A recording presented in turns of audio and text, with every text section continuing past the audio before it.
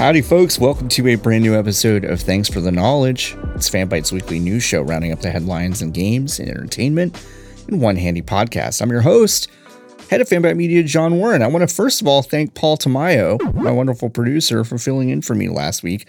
I actually got to take a real vacation. I didn't have to make another one of these ahead of time. It was amazing. And Paul killed it. Paul did a great job. I could actually listen to last week's episode.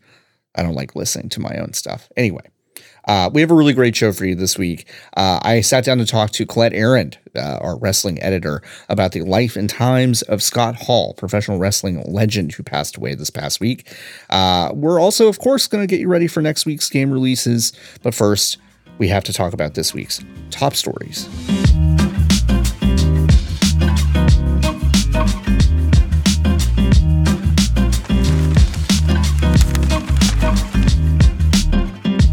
Three different studios were highlighted in a video release this week from People Make Games, a YouTube channel focusing on long-form investigative content. Those three studios are at the heart of a workplace abuse trend that is happening and has been happening forever in the games industry. But a lot had been focused on the AAA aspect of these things, and now we're seeing a lot of independent studios becoming prominent in these cases. One is, of course, Fullbright Company, and Steve Gaynor, its founder, profiled extensively months ago by Polygon about his own shortcomings as a manager and the emotional abuses faced at Fullbright Company.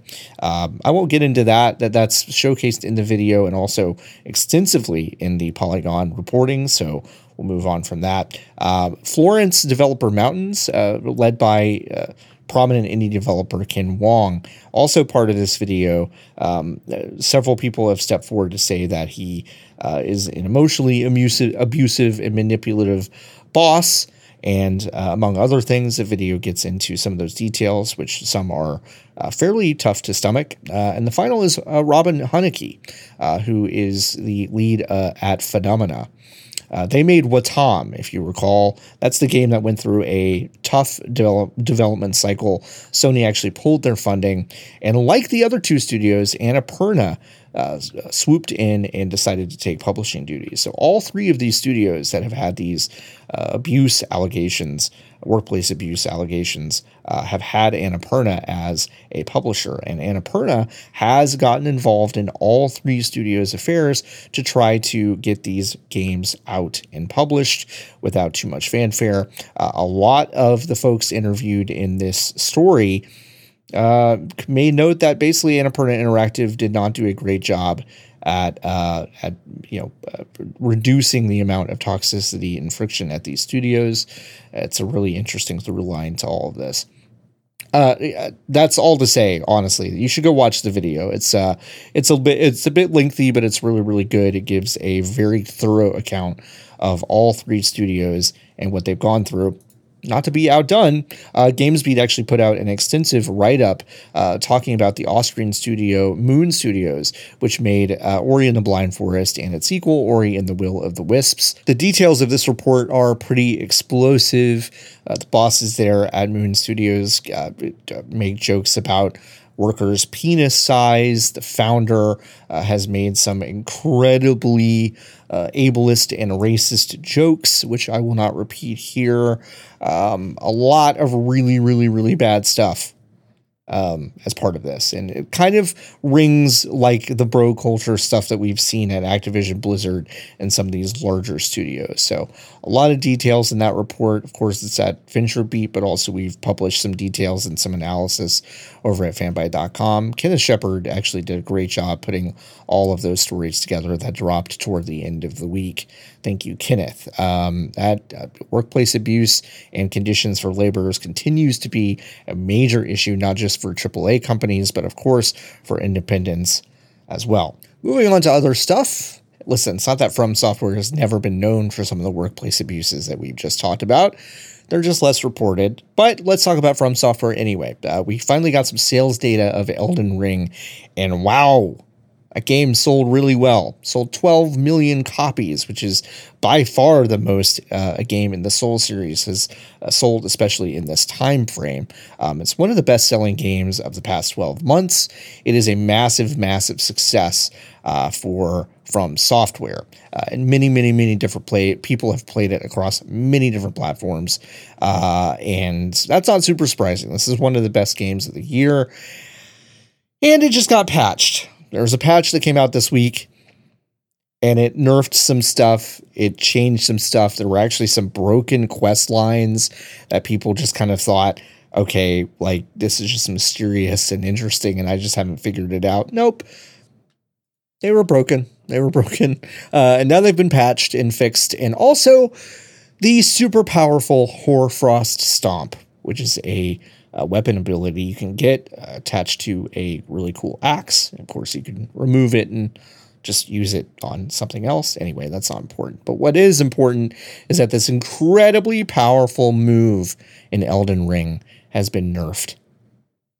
Yeah, that's right. And it's actually been a massive part of the early speedrunning community to get through this game super fast. The most recent playthrough I've seen before the patch was about 28 minutes long, a super fast speedrun, and it used the Hoarfrost Stomp extensively. Now, probably no more. Also nerfed is the Mimic Tear, which is or Mimic Tear. Actually, I realized right now I don't know which one it is. Doesn't matter. It's a spirit summon. It's a super powerful item, and it's been nerfed a lot. So anyway, and also the good thing though is that weapons that scale with Arcane, which was super broken at launch, now apparently work. So that's very good. It's a almost 2 gig patch. So if you haven't checked it out yet, you should. It's a really good game. Even with the patch that messed up our tier lists and all the other stuff that we've been writing, it's a great game. You should still play it. EA Play Live was supposed to be one of those summer games mess events that we would look forward to. They've done it the past few years. If you recall, one was hosted by Austin Creed, aka Xavier Woods. And the past 2 years before that were hosted by Greg Miller. They're not doing an EA Play Live event this year. They're just going to have some fancy trailer reveals. It might be part of some other stuff, but not a big official presence from EA for EA Play this summer. It's kind of disappointing, I guess. I don't know if they have a whole lot to show for it. Dragon Age 4, as we've reported extensively, has been kind of on the outs, maybe. I shouldn't say that. That's probably too inflammatory. It's facing a lot of challenges internally. So we have no idea when it's coming out. So yeah, there are a lot of things. I mean, aside from the sports games that EA is known for, there's a lot of uncertainty with EA right now.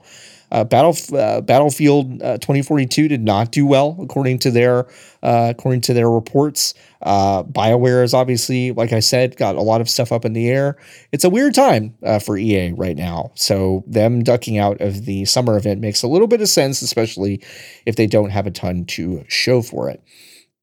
Monster Hunter Rise Sunbreak is going to match its release date on Switch and PC, so there is no big delay. Fortunately for folks, folks that wanted to play this game on PC had to wait quite a while to play Monster Hunter Rise on PC because it came out for Switch so much earlier. But the release date of the PC and Switch version will be June 30th, 2022. And if you like that game, we have a lot of coverage of it over at fanbyte.com. Steven Strom has been doing a ton of stuff for Monster Hunter Rise since that game came out, and I know they are super excited to play some Sunbreak. This week we got a new in-development video from Bethesda about Starfield, their next huge open-world RPG. It's about 5.5 minutes long. It features a roundtable with Todd Howard and a couple other important figures on the team. They talked about, all the hits, right? It's a big open world. It's immersive. And there are factions. Have you ever heard of factions? They also talked about how these factions can be joined. And even if you're like a good person, you can join the bad faction and kind of be a narc and a spy. Kind kind of a weird vibe with some of the conversation happening with Starfield, but it's fine. If you really like one of these games, it's going to be very much like that. It is a capital B Bethesda game. So much so that they talked about the persuasion mechanic in Oblivion, a very, very, very funny mechanic that often had you just screaming at a merchant compliments or threats until they until they were, quote, persuaded to let you do something or to give you a discount. There are a ton of really funny YouTube videos where you can see that mechanic in progress and in action. And here's what I'll say. I'm not sure I would have taken that mechanic and said, we should do more with this. We should do more with this. But apparently it's being kind of remade and reimagined in the Starfield universe. They have to know that it can't work exactly like it did because it's not a very good mechanic. But anyway, if you are excited about Starfield, I'm excited for you. Listen, I'm also excited about Starfield. Let's be honest. Like, even though I make fun of a lot of these games, and I think Bethesda has really kind of lost its way with a lot of stuff, these games still offer hundreds of hours of fairly compelling gameplay, even if I think Fallout 4 was not very good. But yeah, this video is good if you want to see concept art, if you want to see some discussion from Todd and get a sense of the mechanics that you're going to face in this game, because it is going to be a big, beefy game.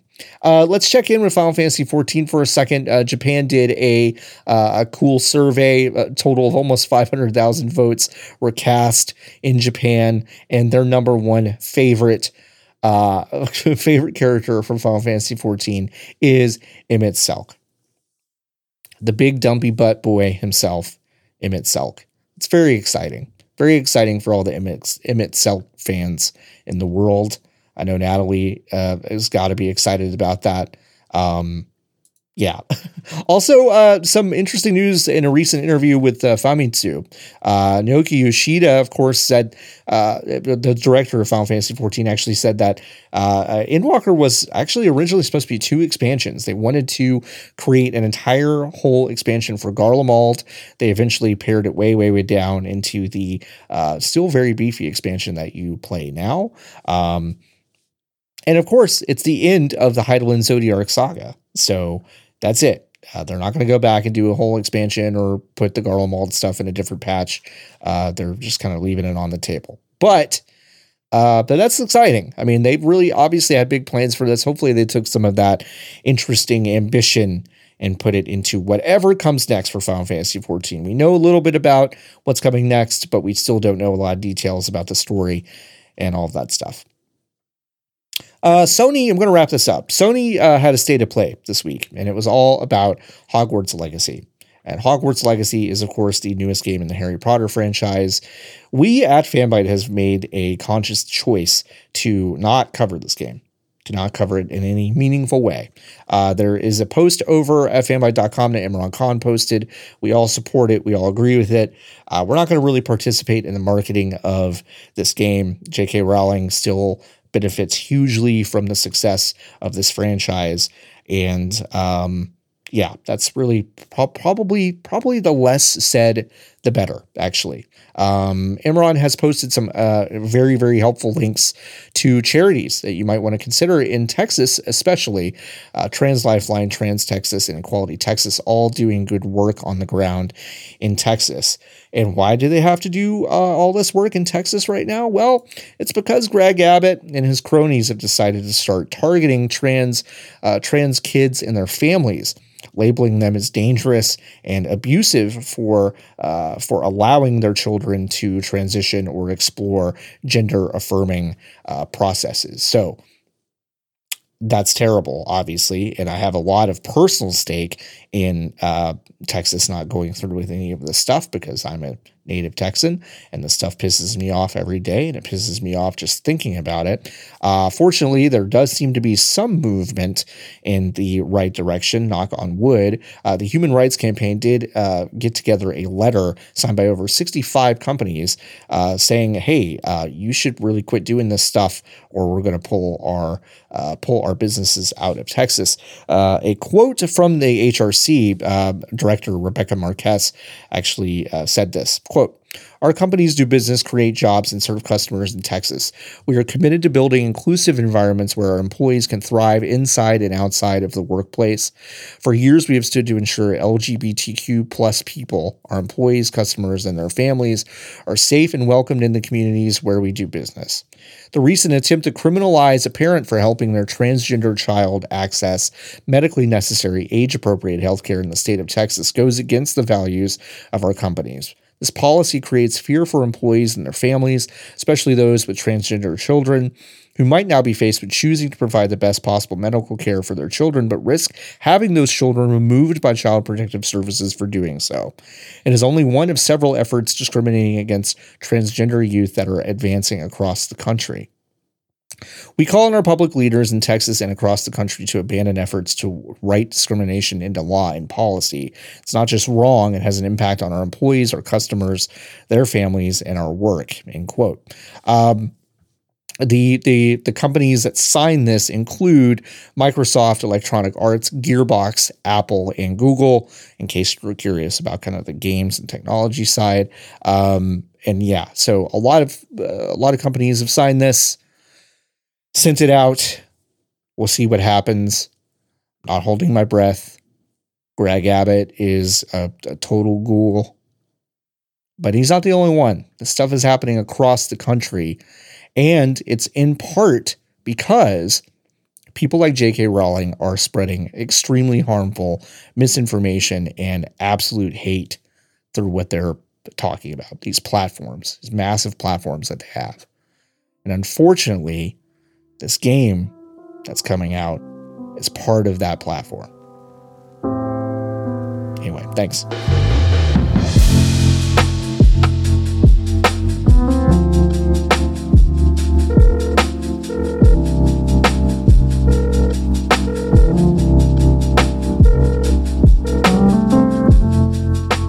This week, professional wrestling lost one of its very best. Scott Hall, aka Razor Ramon, passed away at the age of 63 from complications following hip surgery. With me to talk about Scott Hall and his legacy is Fanbyte's wrestling editor, Colette Aaron. Hello, Colette. Hi, John. I'm very sad about Scott Hall. Yeah, I think that everyone is. Like, yeah. there's nobody who likes, appreciates, or is a part of pro wrestling that isn't, sad to some degree about this. Yeah.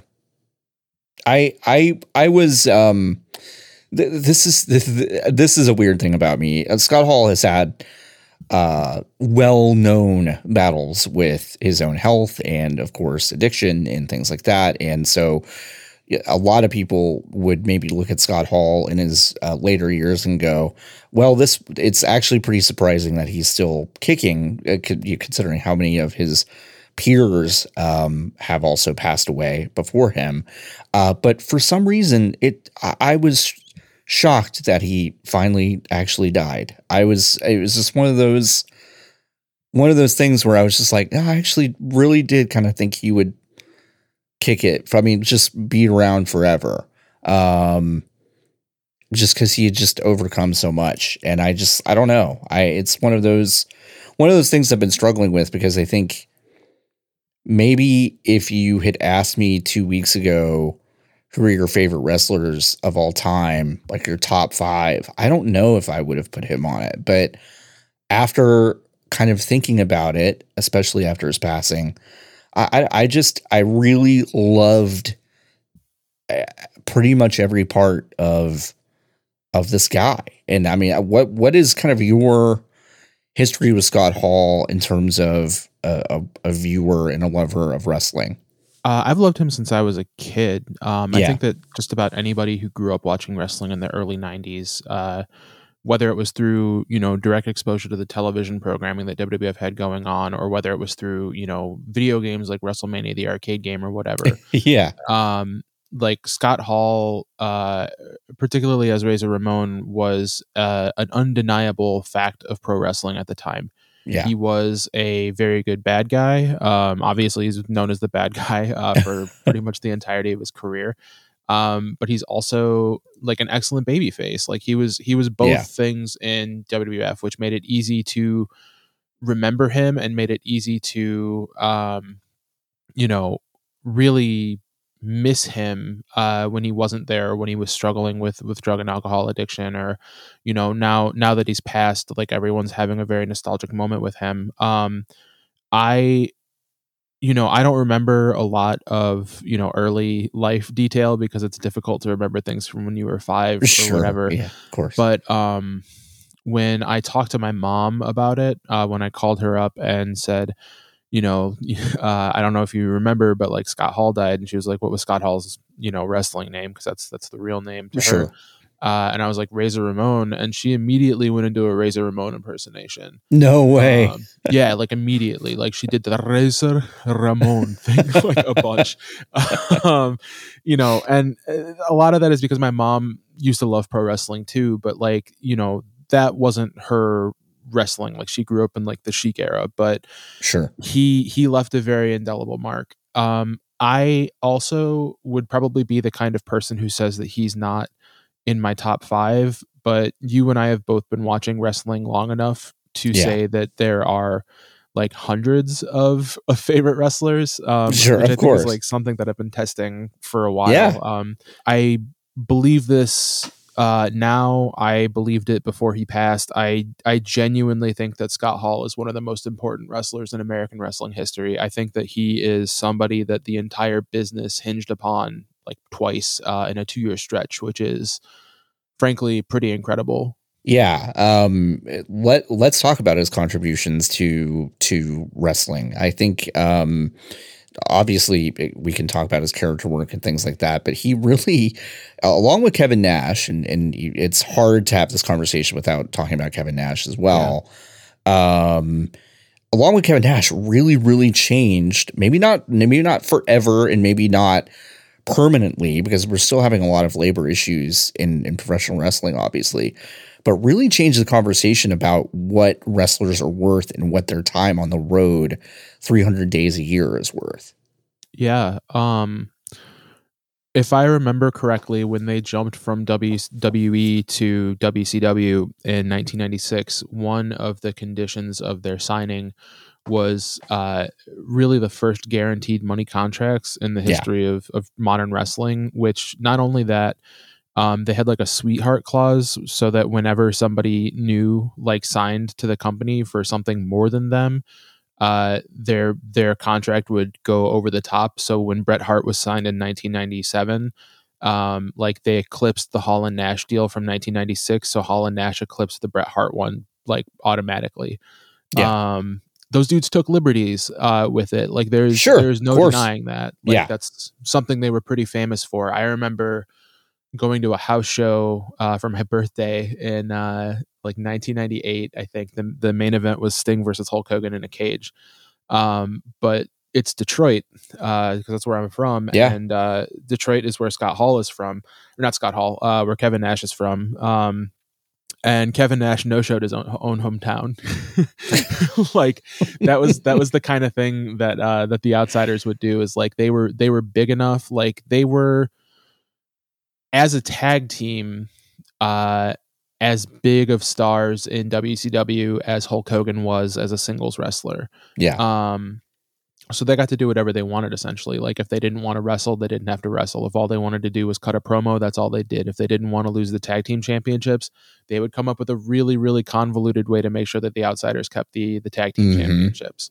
Yeah. And this gave them kind of a bad reputation, to say the least. I feel like one of the weird things about the perception of wrestlers in pro wrestling, particularly in this country, is that has changed quite a bit. Is that if you did something to like quote unquote screw the company over, you were a bad person. Right. Exactly.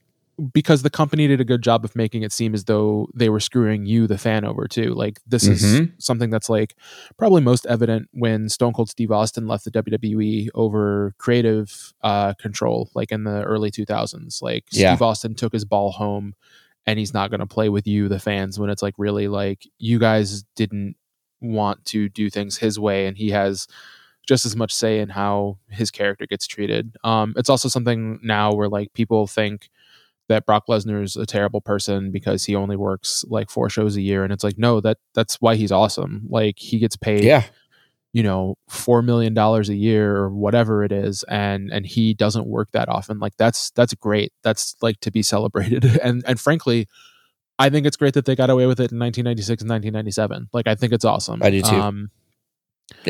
I think of it fondly. I think of it fondly, honestly. I mean, there was a time, exactly to your point, where the wrestling media made it extremely easy to hate them because they were, quote, going into business for themselves. Do you know what I mean? Mm-hmm. But as you get older and as you examine the actual mechanics of how these companies have operated forever, the power dynamics are still squarely lopsided in favor of executives. And so whenever these wrestlers actually get what they deserve in terms of compensation and things like that, it's like that should be celebrated. Yes, there are liberties taken sometimes, but it's like that I have a lot of fondness for the way that Nash and Hall always talked about this industry as a business, because and that also got always, like, I feel like that also got constantly misconstrued for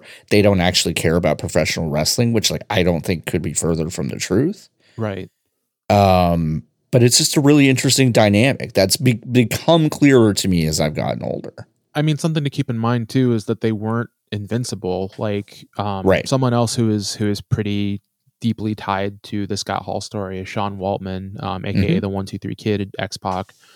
And in WCW, he was 6-Pac. And, Waltman posted a tweet recently of Scott Hall wearing his 6 shirt, like the 6-ball shirt, which is an all-time grail for me. Like, I would love to have that shirt. Yeah. And he said that Hall wore it like every television date, like while he was, laid out with a broken neck. Yeah. And you know what else happened when Waltman, like the best friend of Scott Hall and Kevin Nash, was laid out with a broken neck? Was fired via FedEx by Eric Bischoff. Yeah. Who was a guy that Hall and Nash had to look in the eye, not only like on a business level as like boss employee, but like on a performer level as somebody who regularly worked with them. And, before they joined WCW, they were part of the Clique, which is a group of talented and popular and politically active professional wrestlers in WWF, comprising of Hall and Nash, Shawn Michaels, Triple H, and I think to a lesser extent Waltman. And when everyone left the WWE except for Shawn Michaels, who was like too popular to be punished, their other best friend Triple H like pretty much was left holding the bag and was essentially a jobber for like a year. Like, people got punished in their wake for sure. But yeah, they weren't exactly like Teflon coated, but it's hard. Like, what do you do? Like, if they're the second biggest act in WCW, then that means that they're one of like the 3 or 4 biggest acts in wrestling, period. Like, you can't, you want to work with those people, and they, along with Hogan and the rest of the NWO, they were a license to print money, essentially. Yeah. Let's talk about another aspect of Scott Hall's career in the same vein of wearing the 6 shirt. I want to talk about his contributions to other wrestlers. I want to start with, I don't think a controversial view, but the idea that I really feel like Shawn Michaels' career, at least as we know it in the mid-90s and really through his entire legacy, was made by the ladder match at WrestleMania 10 with Razor Ramon, and how amazing Shawn Michaels looked because Razor Ramon was just so fucking good at what he does. It's pretty interesting that you would start there, because I've been watching that match to write an article about Hall. Like, I've been watching that match like a few times this week. Yeah. And when I was younger, like on message board, like internet forum days, like I remember the perception of that match being that it was a Shawn Michaels match. Like 100%. Shawn Michaels was bumping his ass off to make his friend Razor Ramon look good. And it's like, there was not a Shawn Michaels match until this match. It didn't exist because he wasn't a main eventer. Like, he was an Intercontinental Champion, and that's fine. But like, he didn't have the same sort of resume of matches with that title that like Randy Savage did, right? Like, whose feud against Tito Santana was amazing, whose feud against Ricky Steamboat was amazing. He didn't have that. Like, he had a very solid run of great mid-card matches where he was still, rising up from the aftermath of the Rockers breaking up. Like, I think Marty Jannetty would have been his most significant feud to that point, and Jannetty, like, bounced out due to drug problems and stuff like that. This match is insane, like, in terms of Shawn Michaels selling. It's everything like that you expect from Shawn Michaels, both good and bad. Though I think in this match it's mostly good because you haven't seen it before. But the point of what he's doing is not just to get Razor Ramon over, but it's to make it known that like this is what he has in him. Like, it's the first televised ladder match in WWF history. They say it's the first, but the first was Bret Hart versus Shawn Michaels in a house show. But they are establishing the grammar of this match. They do not have like all of the ladder match cliches in place yet because they don't exist. So like, the two of them are essentially going out and working a main event Shawn Michaels versus Razor Ramon match that happens to have a ladder involved. And it's perfect. It's still, you kind of have to say that it's one of the best because you can't really argue against like TLC 2 being the best ladder match or whatever. But I think that it is, if not still the best like singles match with a ladder. Like, I think it's top 3 easily. It's perfect. I think that you're right, and that it honestly does as much to elevate Shawn Michaels as it does Razor Ramon. And given the way that Hall's career like progressed, like this is his high point as a wrestler, like both in ring and in terms of like, this is his WrestleMania moment, like holding the titles out on the ladder, like celebrating, like that is his world championship moment. And he never got one for like a variety of reasons. Whether it's that the Ramon character kind of was one that could never make it past, the upper mid card because it's kind of cartoony, or that he was like the third highest ranking member of the NWO and was like the one who needed to be vulnerable so that there was a storyline or whatever. So this is it. Like, this is the thing, and it's beautiful and it's great. And the SummerSlam ladder match a couple months later is not as good, but it's still great. Like those two had it going on. They did. Not important, but that WrestleMania 10 had 2 perfect matches on it, I would say. It really did. It's really good. The rest of it you can leave, but Yokozuna versus Lex Luger and the ladder match.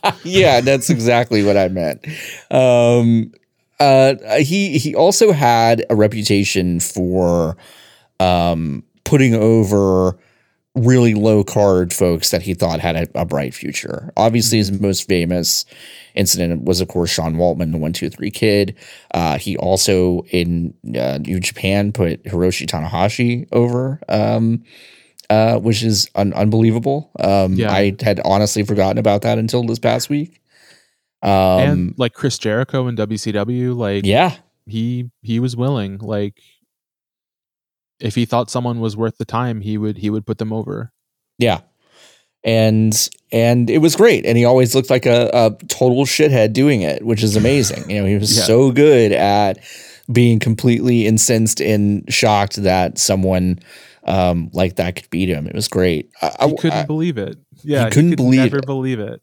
He never believed it. It happened to him 3 or 4 times in his career, and he could increasingly never believe that it happened. And it was always for the same reason too, that he's so talented that he can afford to be laid back. And that's not the case because he's being laid back against extremely talented people. Like they're just at a different point in their career, you know? Yeah. It only takes 3 seconds is the cliche. And it's never a long match. Like he's never getting surprised like 16 minutes into a match. But like 4 minutes, like 5 minutes, like that's his weak spot because he's That's still a sweet like spot. Yep. he's still gonna slap you on the back of the head if he gets like a go behind or something like that. Like he's still a cocky jerk, but those matches are great. Those matches are really great. He is responsible for Sting's Crow character, which I think, you know, maybe the casual fan doesn't know, but that's kind of amazing for Sting's entire, not even second half of his career. It's more than that at this point. Yeah.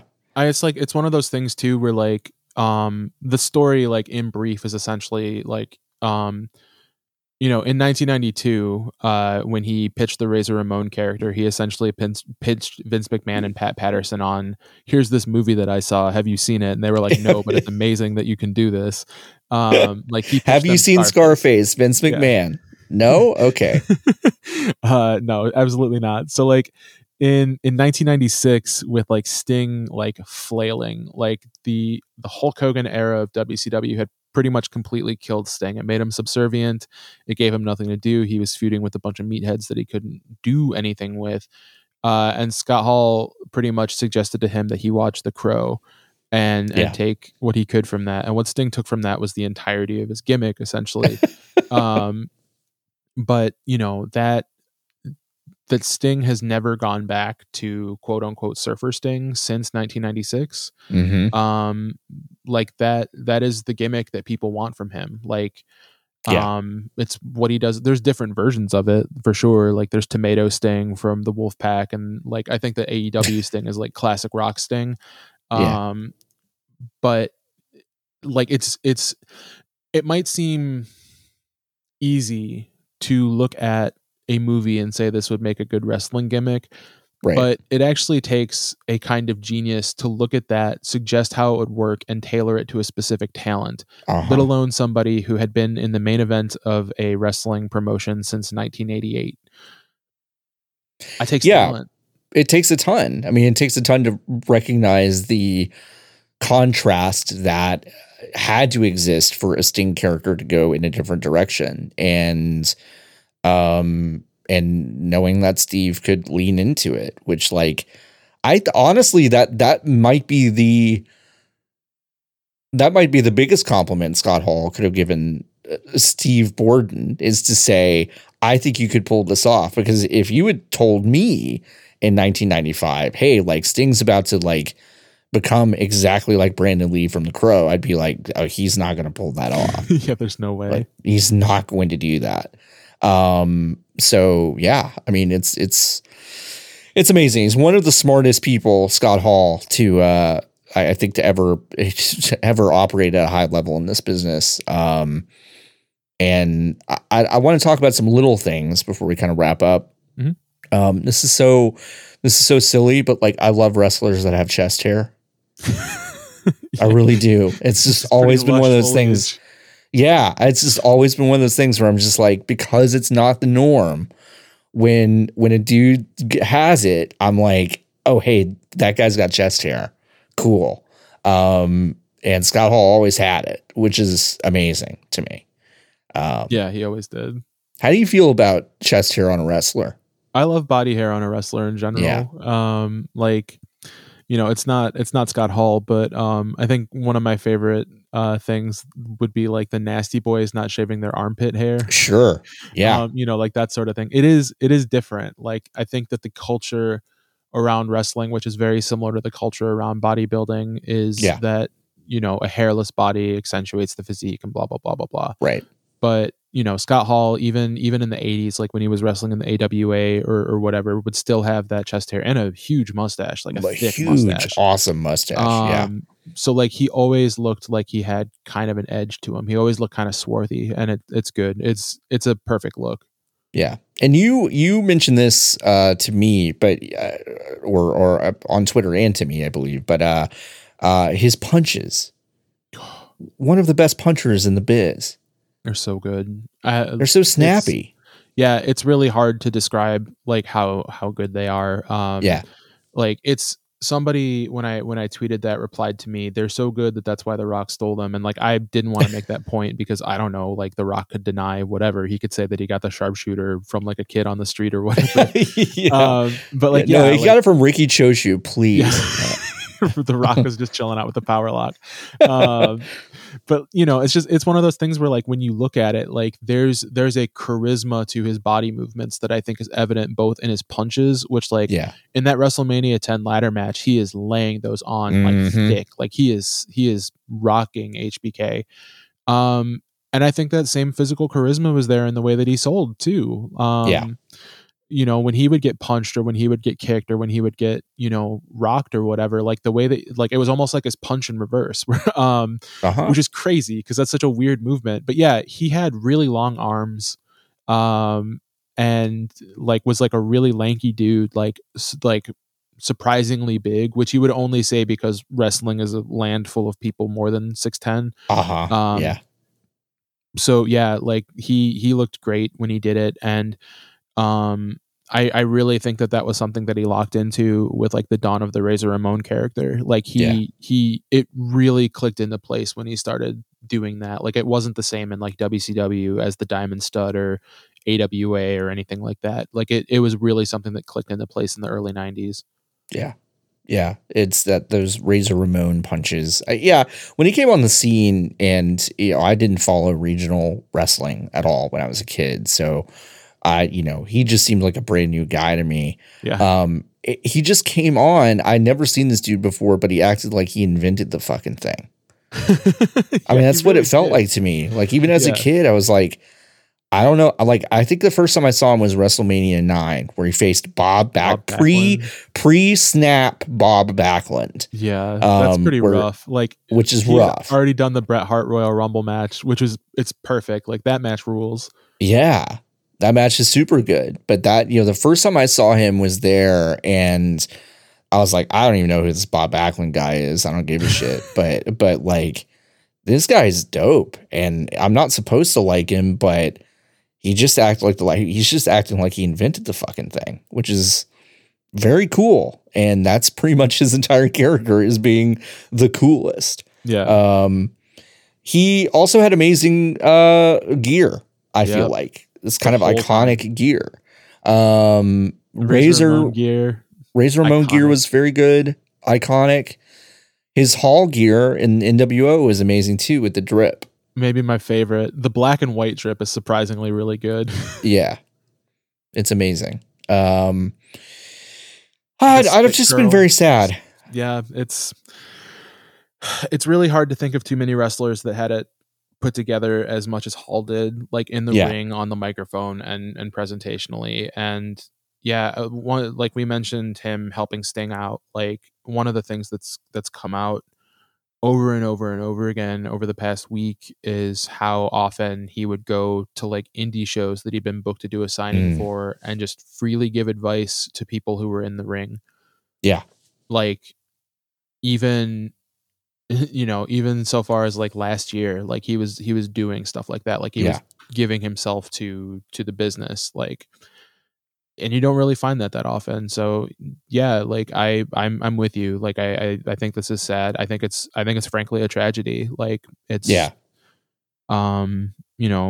all deaths in wrestling are sad, but it really felt like we were watching a man like enjoy a surprise third act in life. Yeah. And for that to be cut short so soon is tremendously sad. Yeah, it really is. If you are not familiar with Scott Hall's work and Razor Ramon's work and all that, I implore you to check out some of his matches. We maybe we'll put something together. I don't know, over a fan bite, but I think, I don't know, Colette, I thank you for chatting with me. When this happened, all I wanted to do, honestly, is talk to someone who watched as much of this stuff as I have, and just, I don't know, remember the man that I apparently loved very much. Yeah, so. He snuck up on you. Yeah. Yeah. We'll be covering this pretty in depth over the next week or so at FanFight. Yeah. We took some time to make sure that we got it right, but there's Oh, pieces yeah. about his loss to Hiroshi Tanahashi, pieces about him coming out to the Fuji's Ready or Not in ECW. Yeah. I'm writing a pretty long piece about the ladder match and his, you wanted a war promo from WCW Nitro. And David Bixenspan, I believe, is writing something about the Click. So there will be a pretty varied amount of coverage on Hall. Like we wanted to make sure that we got it right because he, legend is putting it succinctly, but if we really do believe him to be like one of the most important wrestlers of all time, then we want to, cover him with the kind of gravitas that deserves. So yeah. That sounds amazing. Can't wait to read all of that. That all sounds incredible. Thanks again, Colette. I appreciate it. Thank you.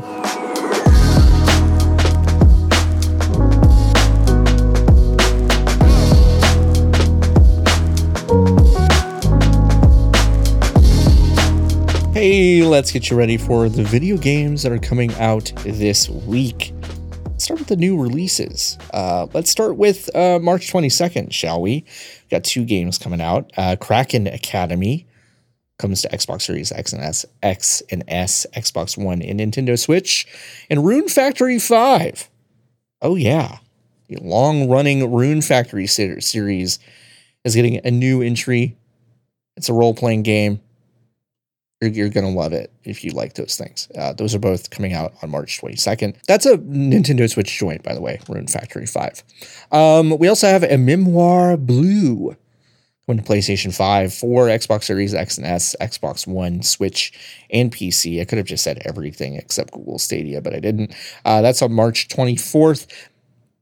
The Ascent is finally making its way to PlayStation 5 and 4 on March 24th. And March 25th has got a nice trifecta of games. First, we have Tiny Tina's Wonderlands. If you are a Borderlands fan, then you'll probably be right at home with Tiny Tina's Wonderlands. Very excited for you if you're into those things. PlayStation 5, PlayStation 4, Xbox Series X and S, and Xbox One, as well as PC. That's March 25th. Kirby and the Forgotten Land. I'm very excited about this one. March 25th as well on the Nintendo Switch. That's the open world one. That's the one where Kirby can swallow a vending machine and stuff. I'm very excited to take that for a spin. And Ghostwire Tokyo coming to PlayStation 5 and PC on March 25th. We should have some review day coverage of Ghostwire Tokyo. Well, we already do, actually. I don't know why I say we should. We'll have some launch stuff, but we already have some coverage already. But yeah, that's an interesting one. I've heard some things. I don't think I can say what they are yet, but that game is a little bit more surprising than I think I expected it to be. And it's less scary, according to our own Funke Joseph, who said it's not as scary, that they wanted it to be a little bit scarier, but it's not quite as scary as they thought. Anyway, that's what's coming out this week. We had a couple of surprise releases. So let's talk about Xbox Game Pass, first of all. Let's talk about the rest of the month. Kraken Academy, Tainted Grail, Conquest, Zero Escape, the Nonary games, Memoir Blue, F1 2021, Crusader Kings 3, Weird West, and Norco. Those are all coming to Xbox Game Pass. Norco is PC Games Pass only. F1 2021 is Xbox Game Pass Ultimate only. Crusader Kings, of course, is an amazing game that LB has been playing on our twitch.tv/fanbyte for the past couple weeks. It's an amazing stream. It's really, really funny. If you've never played that game, it's pretty cool. And Weird West is, of course, the immersive sim, isometric kind of immersive sim from Wolfeye, which is the folks that did, it's Wrath Colantonio, who used to be part of Arcane. So that's super exciting. But 2 games that came out this past week for Xbox Game Pass. One is Paradise Killer. That came out on March 16th. And that game is amazing. If you haven't played Paradise Killer, it's super, super good.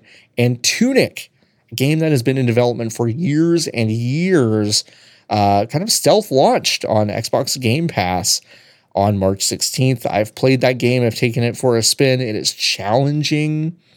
It looks very cute. and it is very cute, but it's tough. It's kind of opaque.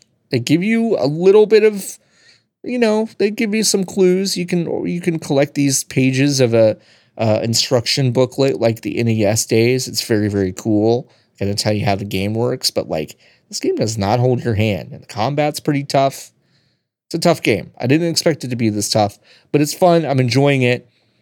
It's not a change of pace from Elden Ring. I'll say that. I thought maybe this would be a nice change of pace from Elden Ring, but like it's still pretty intense, and it's a little bit like a Dark Souls game. So if you're looking for something that's a total contrast from Elden Ring, Tunic may not be it, but that game is really good. Should end up on some end of year lists. I think it's pretty cool. But yeah, that came out this week as well. So a lot of stuff coming out at the end of March. I will definitely be excited to play Weird West. That's kind of outside of the purview of this week's coming soon, because that's March 31st. But I'm definitely looking forward to get my hands on that. And yeah, that's about it for what's coming out this week.